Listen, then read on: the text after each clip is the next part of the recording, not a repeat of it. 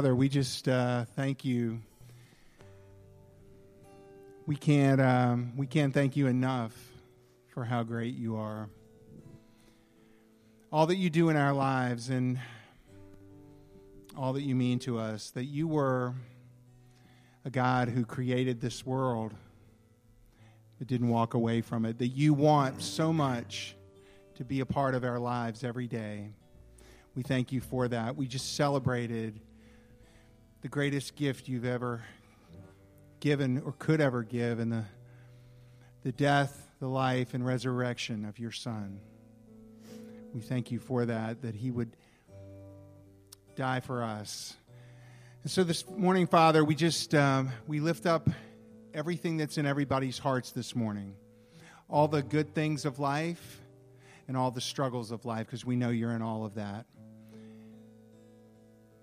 And Father, we just pray this morning that you would allow each of us to leave this morning with a special sense of who you are and that you are with us in all that we do. We love you and praise you. And we lift these prayers up in the name of your Son, Jesus Christ. Amen. Have a seat.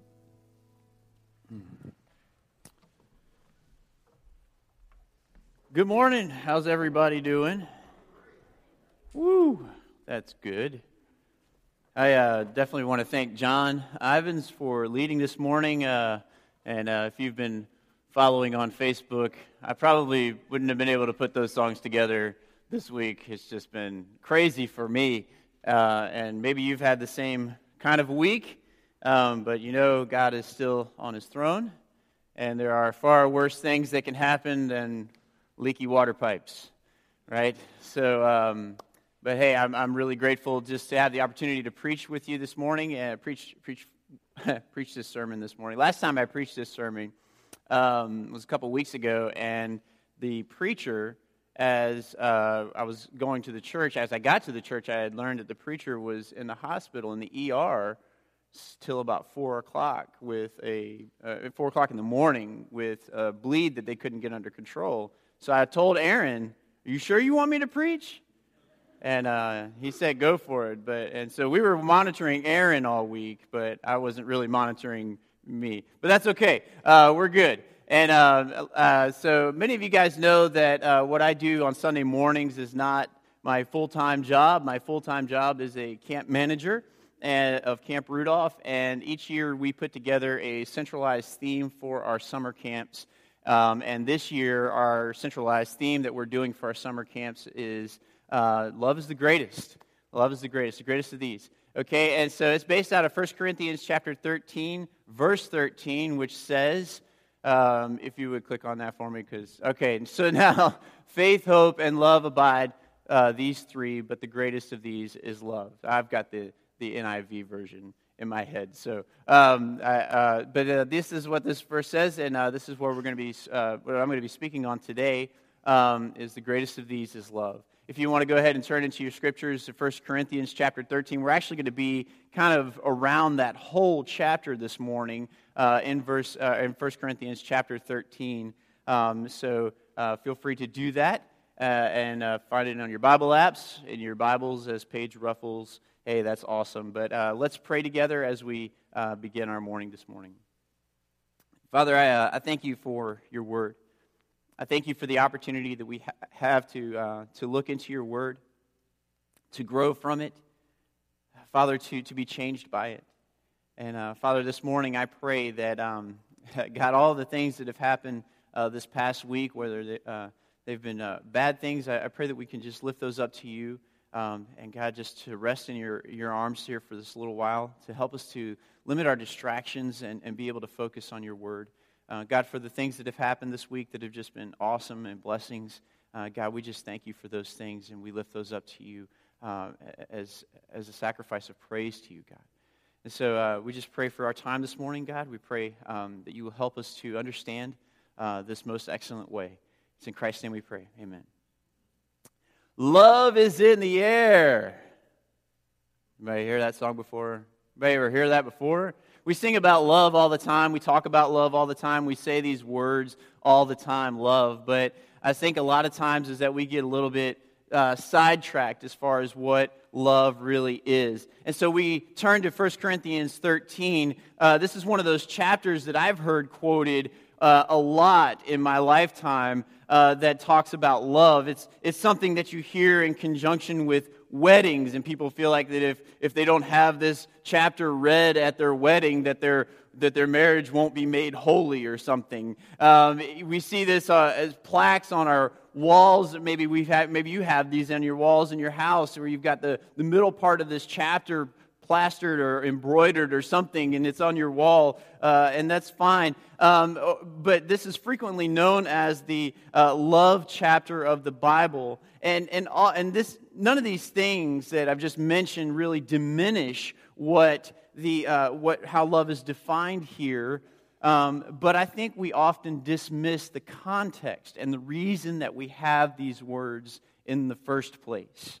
And so this morning, we're just going to kind of take a walk through kind of the whole book of 1 Corinthians, but our main focus is going to be on this 13th chapter. So buckle up. There's a lot of stuff. All right, you ready? All three of you are. All right, we're good. All right, so Paul wrote this letter to the church in Corinth to address several different things that were all rooted in the same issue. You see, the church in Corinth they were a church that was eager for greatness. Like, they really desired to be great, but not as a church as a whole, rather the individuals in the church. And like many of Paul's letters, he wrote them to deal with a lack of unity within the church. A lot of people in the church became very boastful towards others with regard to who was greater based on who led them to Christ. Or some thought that they were more wise than other people in the church. And some were practicing sins that were so detestable that even society thought that it was despicable.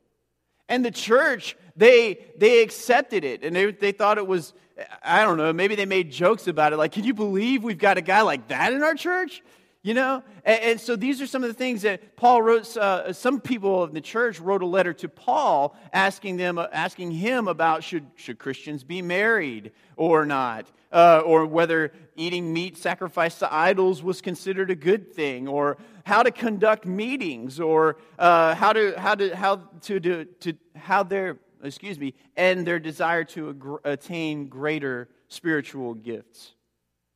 You see, all of these situations that we just mentioned, all of them were really rooted in one main problem: their own self-righteousness. Their own self-righteousness. Man, that's a lot going on in a little church, isn't it? And a lot of times we say we want to be like the New Testament church. Man, I think we have our own problems, don't you? But I'm glad that we can look at other churches and say, man, we can learn from them.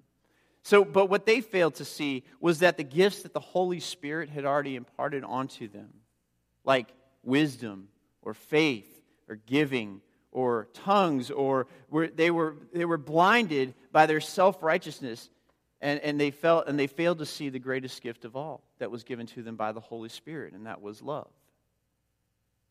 And in their failure, it not only broke the unity of the church, but it also destroyed the church's credibility in the community. And many in the church desired greater gifts, but Paul addresses this particular thing in this whole chapter. And so from verses 1 through 3 of chapter 13, we kind of get this glimpse of, it's great that you desire greater gifts, but they're really meaningless if you don't love. And then in verses 4 through 7, Paul defines what he means by that. What is love? How do we do those things? And how do we do this thing called love? And then he talks about in 8 through 13 about what makes love so much greater than any other gift that is given to man by the Holy Spirit. So this morning, I really just want to expound on that thought of love being the greatest, and that if we can grasp this most excellent way and unite ourselves in it, then we will love each other and the world the way that God does. So the first thing that we see in verse 13 is that faith and hope are great things. They're great things. But they're not the greatest.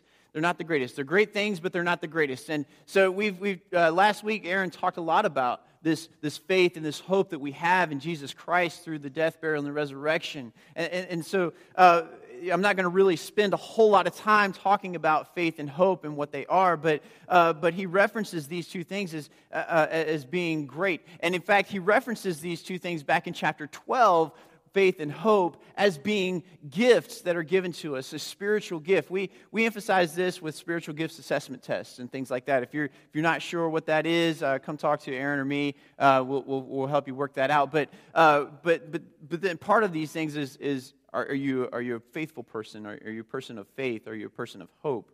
And so these are things that you can assess, and you can say, man, maybe that might be me. And so these are actually gifts that are imparted to us by the Spirit. Now, out of all the spiritual gifts, faith is one of these three things that Paul says will remain. It will abide. So out of all the spiritual gifts, and why does he mention, why is faith great? Out of everything else, why isn't giving listed as one of the greats? Well, like I said, we're not going to spend a whole lot of time talking about what faith is. You can look at Hebrews 11. There gives Hebrews 11, chapter 1, gives a definition of what that is, where the author writes that faith is being the reality of what is hoped for and proof of what is not seen. You know, faith is actually essential to the Christian salvation. I mean, if we didn't have faith, how can we be a Christian? Hebrews 11:6 said, without faith it's impossible to please God, since he who draws near to him must believe that he exists and that he rewards those who seek him. Ephesians 2:8, you are saved by grace through faith.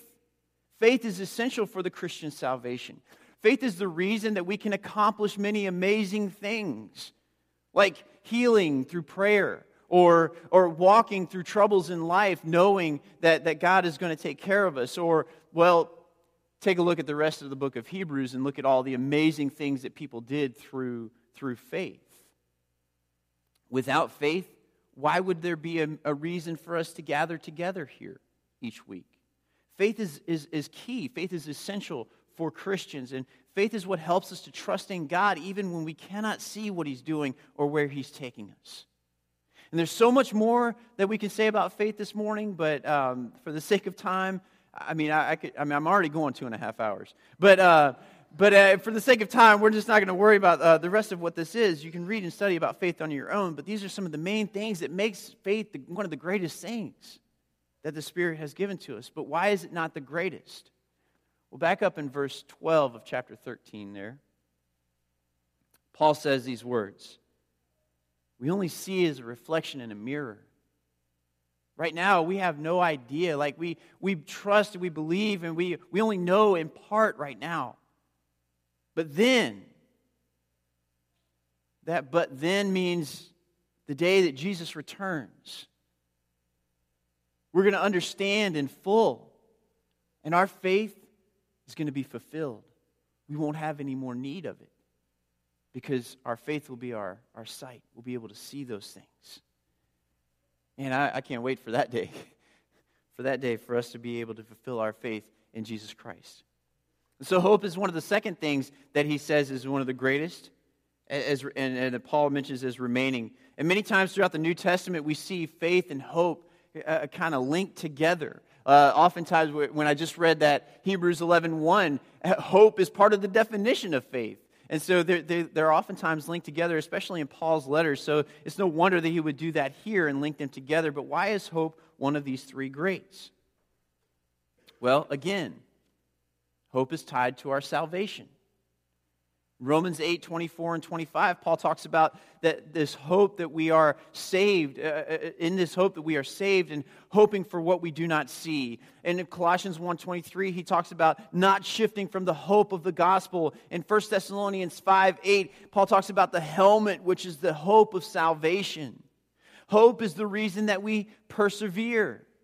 Romans 5:2-5, Paul talks about perseverance bringing hope, and hope not putting us to shame. In Hebrews 6:11, it says the assurance of hope till the end. We hope in eternal life. We hope for that day that Jesus returns. We are hopeful in those things. In Titus 2:13, hopeful for the blessed, or waiting for the blessed hope. And then again in 3:7, the hope of eternal life. And in 1 Peter 1:3, living hope through the resurrection of Jesus Christ. The list goes on and on and on about this hope being so important to the Christian. And so we can see why it's one of the greatest. But why is it not the greatest? Why is it not the greatest? Well, like faith, hope is temporary.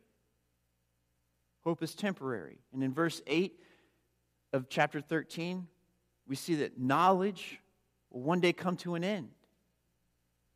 And in fact, all the gifts will come to an end with the day that Jesus returns. There will be no more need for giving of money or of things. There will be no more need of prophesying. There will be no more need of faith or of hope when that day comes.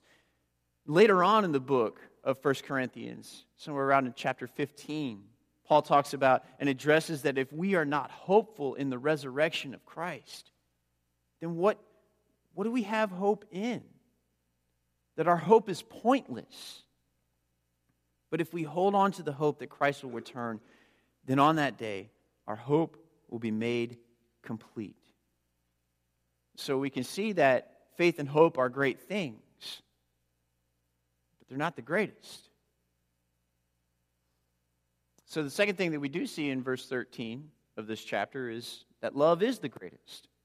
Have you ever asked yourself why this is? I mean, have you ever really thought and said, man, why is love the greatest of these three things? Yeah, I didn't either.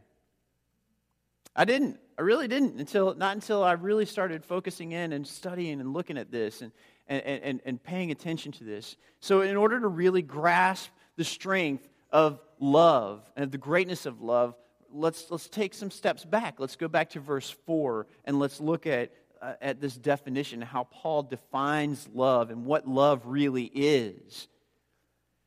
You know, as I stated before, Paul wrote this letter to help fix the problem of boasting in certain situations within the church in Corinth. In fact, in this particular chapter is right smack dab in his instruction on spiritual gifts.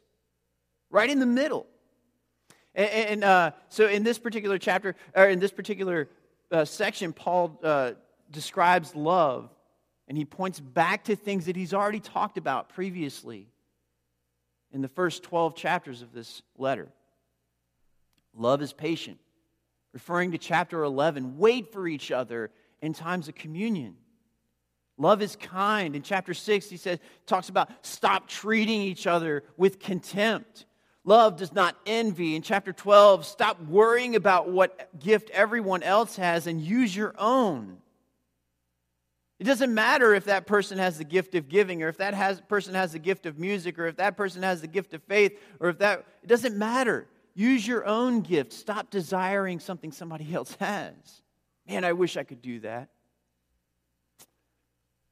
Love does not boast. In chapter 1, he says, if you're going to boast, boast in Christ. Boast in Christ. Love is not arrogant. In chapters 1 through 6, he basically spells out by the end of those first 6 chapters, your wisdom is meaningless. What you think you are wise in, you are not. Love is not rude. In chapters 8 and chapter 11, he says basically quit pushing people around in their faith and stop interrupting people in worship. Love is not self-seeking. In chapter 12, you cannot gain gifts by force, only what is given by the Spirit. Only what is given to you by the Spirit. Love is not irritable. In chapters 1 and 6, he says, stop the divisions and stop suing your brothers for crying out loud. Love does not keep records of wrong. Your heritage and your past sin means nothing now that you belong to Christ. He talks about that in chapters 1 and 6. Love finds no joy in unrighteousness. Stop accepting the ongoing sin that's in your life and your body. He talks about that in chapter 5. Love rejoices with the truth, always bears all things, always believes all things, always hopes in all things, and always endures all things. These last 5 things that Paul mentions here is what he wanted the Corinthians to learn throughout his whole discourse to them. That if they were to simply love each other, that they would rejoice in the truth of the Spirit and endure, trust, hope, and persevere all things together as a body, not individuals. There are other places that these virtues apply, and I don't think that this is an exhausted list of what love is. Love is so much more than just these things. But you see, this isn't the first time that Paul used this word love in his letter to the church to Corinth. He weaves love throughout the whole book of 1 Corinthians, and this is just kind of a culmination of his thoughts all together. That love is the greatest. Love is the greatest thing above all that they were spiritually blessed by God. Specifically, he's saying that it doesn't matter what your spiritual gift is, that if you do not love while sharing your gift, it serves no purpose other than your own self-righteousness and gratification. And yet love was one of the least used gifts by the church in Corinth. So we still haven't answered the question, why is love the greatest of faith and hope? The answer is actually in verse 8. Verse 8 of chapter 13. And it's the first 3 words of this chapter where it says that love, often translated, it says love never fails. Love never fails. We sing that song a lot. Your love never fails, never gives up, never runs out on me. We sing that a lot. We sing, we say this all the time, probably. But that is true. Where that's true, and that if they did love each other that way, the way love never fails, and then it would never fail them to be united in the Spirit together. However, this word used for fails, pipti, is the Greek word. That's how you say it. Say pipti. Can you say that? Pipti. 3 of you got it. All right. And all the rest of you, I'm not even trying, and that's okay. Pipti, it's actually, it can also refer to and be translated as doesn't cease. It never ends. And really, in the context of what Paul is talking about here in all of verses 8 through 13, this makes a lot more sense because he answers this question as to why love is the greatest. Because faith and hope are going to fade away. But love will never cease. Love will never cease. It's eternal. That's probably why we use it for weddings so much. You know what I'm saying? I love you for all eternity. I'm going to love you forever. And I will always love you. Okay.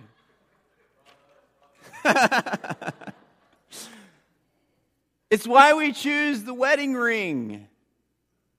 A symbol of the undying. It's circular. It has no beginning and no end. It's unending symbol of loving someone. You see, we need to be careful not to take love out of context and only make it about what happens between a man and a wife, or what happens in a family, or what happens in important relationships, or just between people that we like. The true context of love is far deeper than this. Love is how we ought to treat each other in the church and out of the church. Because that's the way that God loves us, with an unending love. I'd like to go a little bit further into the scriptures to show you why love is the greatest. In Matthew 5:44, and then again in chapter 6:27 and 35, Jesus is talking in his Sermon on the Mount, and he says, love your enemies. Love your enemies. Matthew 22:37 through 40, Jesus says the first and second greatest commandment. The first one is to love your Lord your God with all your heart, soul, mind, and strength. And the second is like it, to love your neighbor as yourself. John 13:34 and 35, Jesus said, a new command I give to you, that you love one another. It's not a suggestion. It's a command from your Lord. Love one another. First John chapter 4, verse 19, we love because He first loved us. Romans 5:5, God's love has been poured into our hearts. So, we can see that faith and hope are two great things. Yet because they are temporary, they're not the greatest. Love is eternal. And that's what makes it the greatest. And only when we unite ourselves with the greatest of these, this eternal love, then we can love the world the way that God loves the world. You know, John writes a lot about love in all of his letters, and probably none of them are as elegant as 1 John. And 1 John chapter 4, verses 7 through 21, and in this passage we see the way that God loves the church and the world. I'm going to read this to you. I just simply want you to close your eyes. Some of you have your eyes closed already, and you have had for the past 10 minutes. I've been watching. It's cool. It's all right.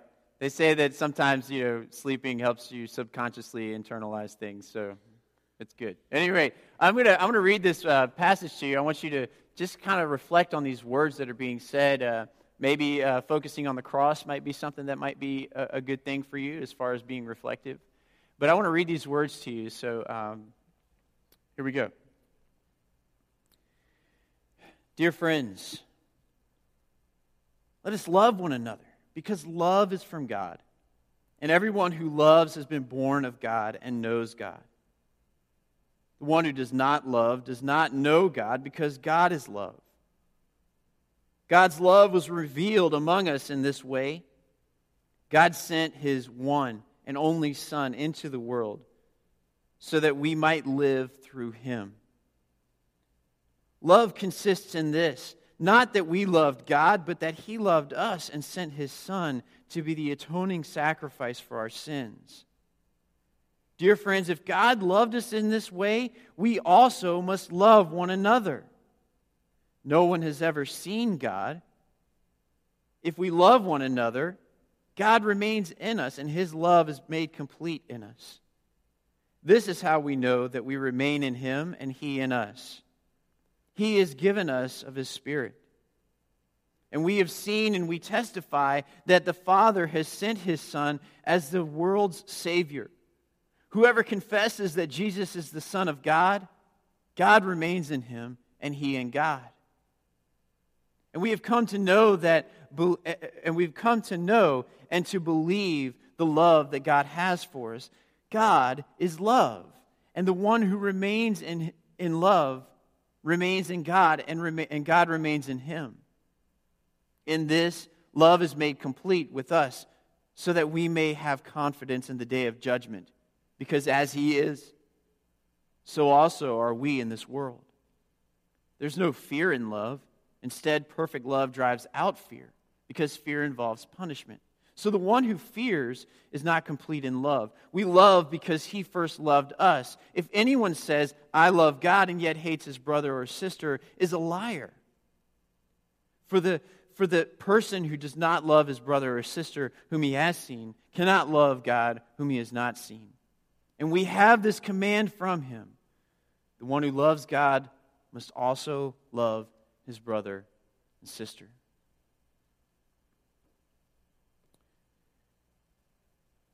See, in this chapter, in this little passage, we see that God has loved us enough to give us His Son to die on the cross for us. We know that. We accept that.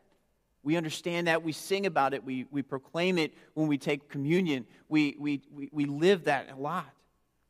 And He loved us enough to forgive us of our sins, that we no longer stand condemned. And He's willing to forgive all the wrongs that we have committed. He loves us in spite of our mess and commands us to love each other the same. And so if God loves us with this kind of love, this eternal love, Are we loving each other with that same kind of love? If we don't show love for each other, then how in the world do we expect the world to listen to us when we try to love them and share the gospel? When we use our gifts that the Spirit has given to us, do we use them in love to edify the church or ourselves? You see, God loves the whole world as much as He does you and me. And so then the question then becomes, do we see the world through God's eyes? Or do we only see the anger, the frustration, the hate, the evil people? Do we love and have compassion on them as sinners the way that God did? These people that don't realize the wrong that they're committing against God. People who need to hear about the gospel of Jesus Christ. So folks, it just boils down to this. This eternal love.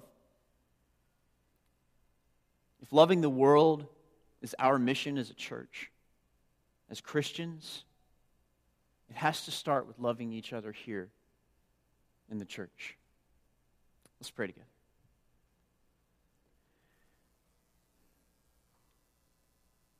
Father, we're so thankful that you love us with an unending love.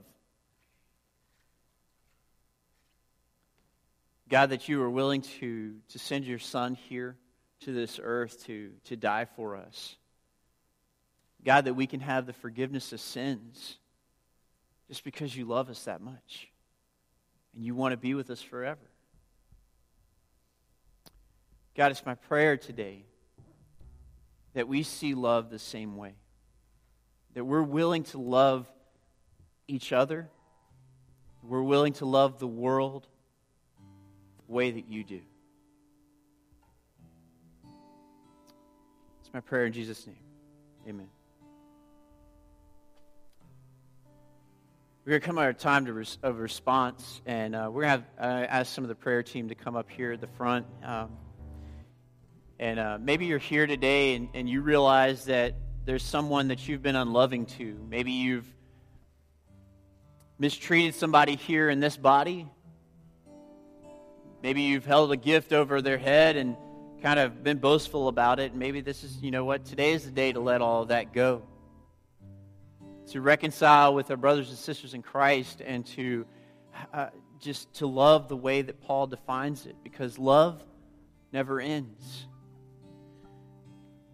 Maybe you're here today and you have some sort of sin in your life that you need to relinquish to God. Today is the day to do that. Don't wait, because His love for you never ends. Maybe you're here today and you've never had someone to tell you that they love you the way that God loves you. Perhaps you've never accepted Christ's salvation for your life. And that salvation that God offers through His Son. You know, today is that day for you to accept that. Don't wait. Don't make excuses. Because you're just going to find another one. Be obedient to God. Call on His name. Be immersed into Him for the forgiveness of sins and receive the gift of the Holy Spirit. His love for you does not end. He wants you to accept it. Maybe you're here today and you're ready to put your spiritual gifts to use. Do so in love. I'm going to be over here. If you have a decision to make, I want you to come over here and let's talk. If you need prayer, our prayer teams are going to be over and around the room. Just go find somebody. Just don't leave today without understanding this love that God has for you. Let's all stand.